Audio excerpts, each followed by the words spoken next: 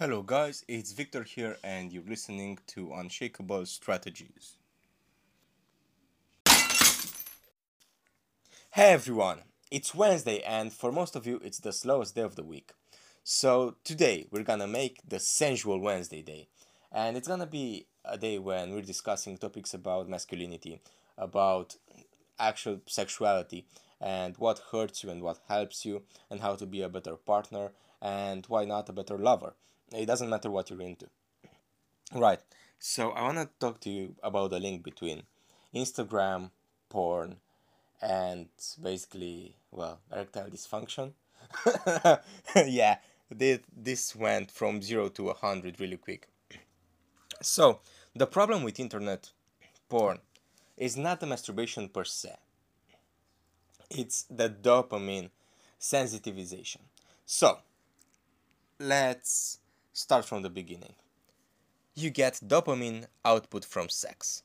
It's the strongest one that humans get. It's 2 times stronger than the one that we get when we eat food, even when we're hungry. After we have sex, we reach a point of sexual satiation, and you can see this in other animals, such as mice, right? Basically, your body doesn't reproduce infinitely. You have to stop at some point. It's different from person to person when you stop, but eventually you have to stop. So, you have to understand that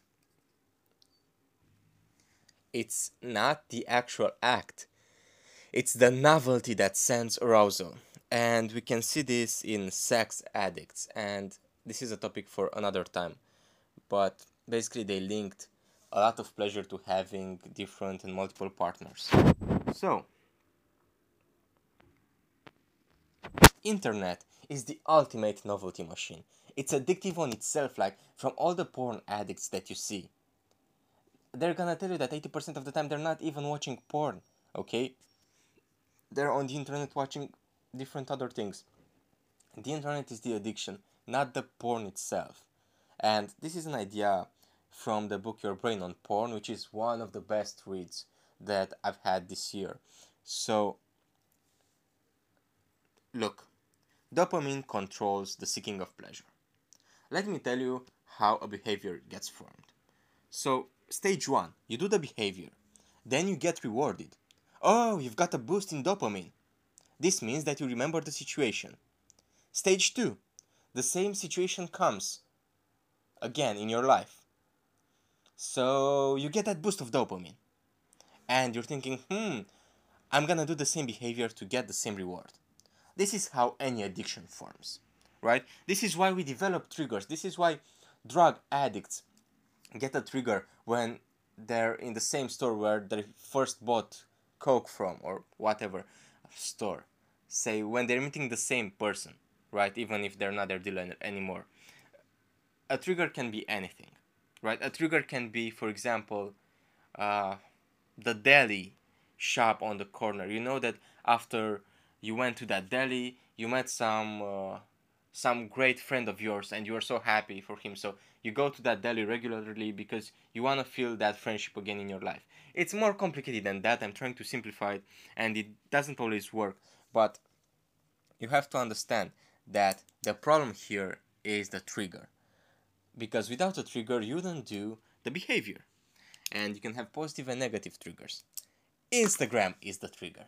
That's where I was heading with the topic. So I'm not sure how was your Instagram lately, or if you've gotten across this, but I've got this message a dozen times. Buy my private Snapchat. Buy my private Snapchat. For $50, you can get my private Snapchat and see my boobs for the rest of your life. And I'm like, yeah, great, because your boobs are worth paying that much. But anyway, Instagram doesn't regulate things as sexual workers or porn stars, so they can basically advertise as long as they've got their clothes on. Which is fine because, well, honestly, if you're a sexual worker, it's your choice and nobody should dispute that, right? You're already doing something that gets a toll on you, so I don't think you need society to beat you up again with a stick. But I also don't feel that it's fine what's happening on Instagram. And the problem is that you're at proximity of porn. When you're watching the World Cup games on a stream, well, it takes a while to switch to porn. You don't find a button on the page directly that leads you to something that's gonna make you horny. But when you're on Instagram and you see a lot of those models, this has become a trigger for a lot of guys lately.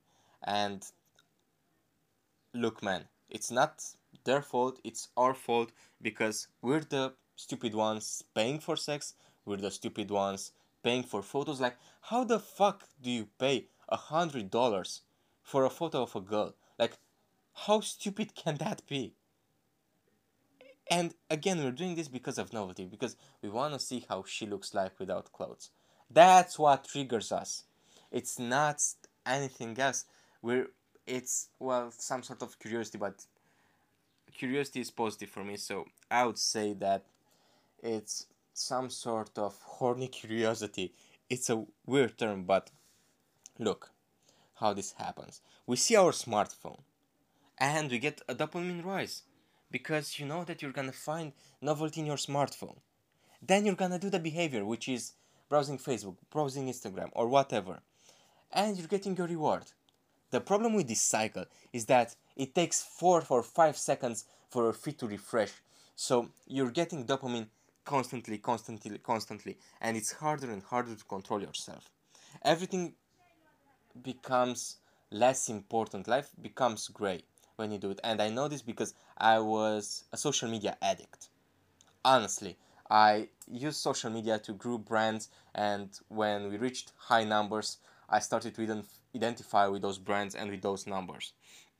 And I was so pumped to do it every day. Like, that's why I'm not advertising right now my podcast or anything.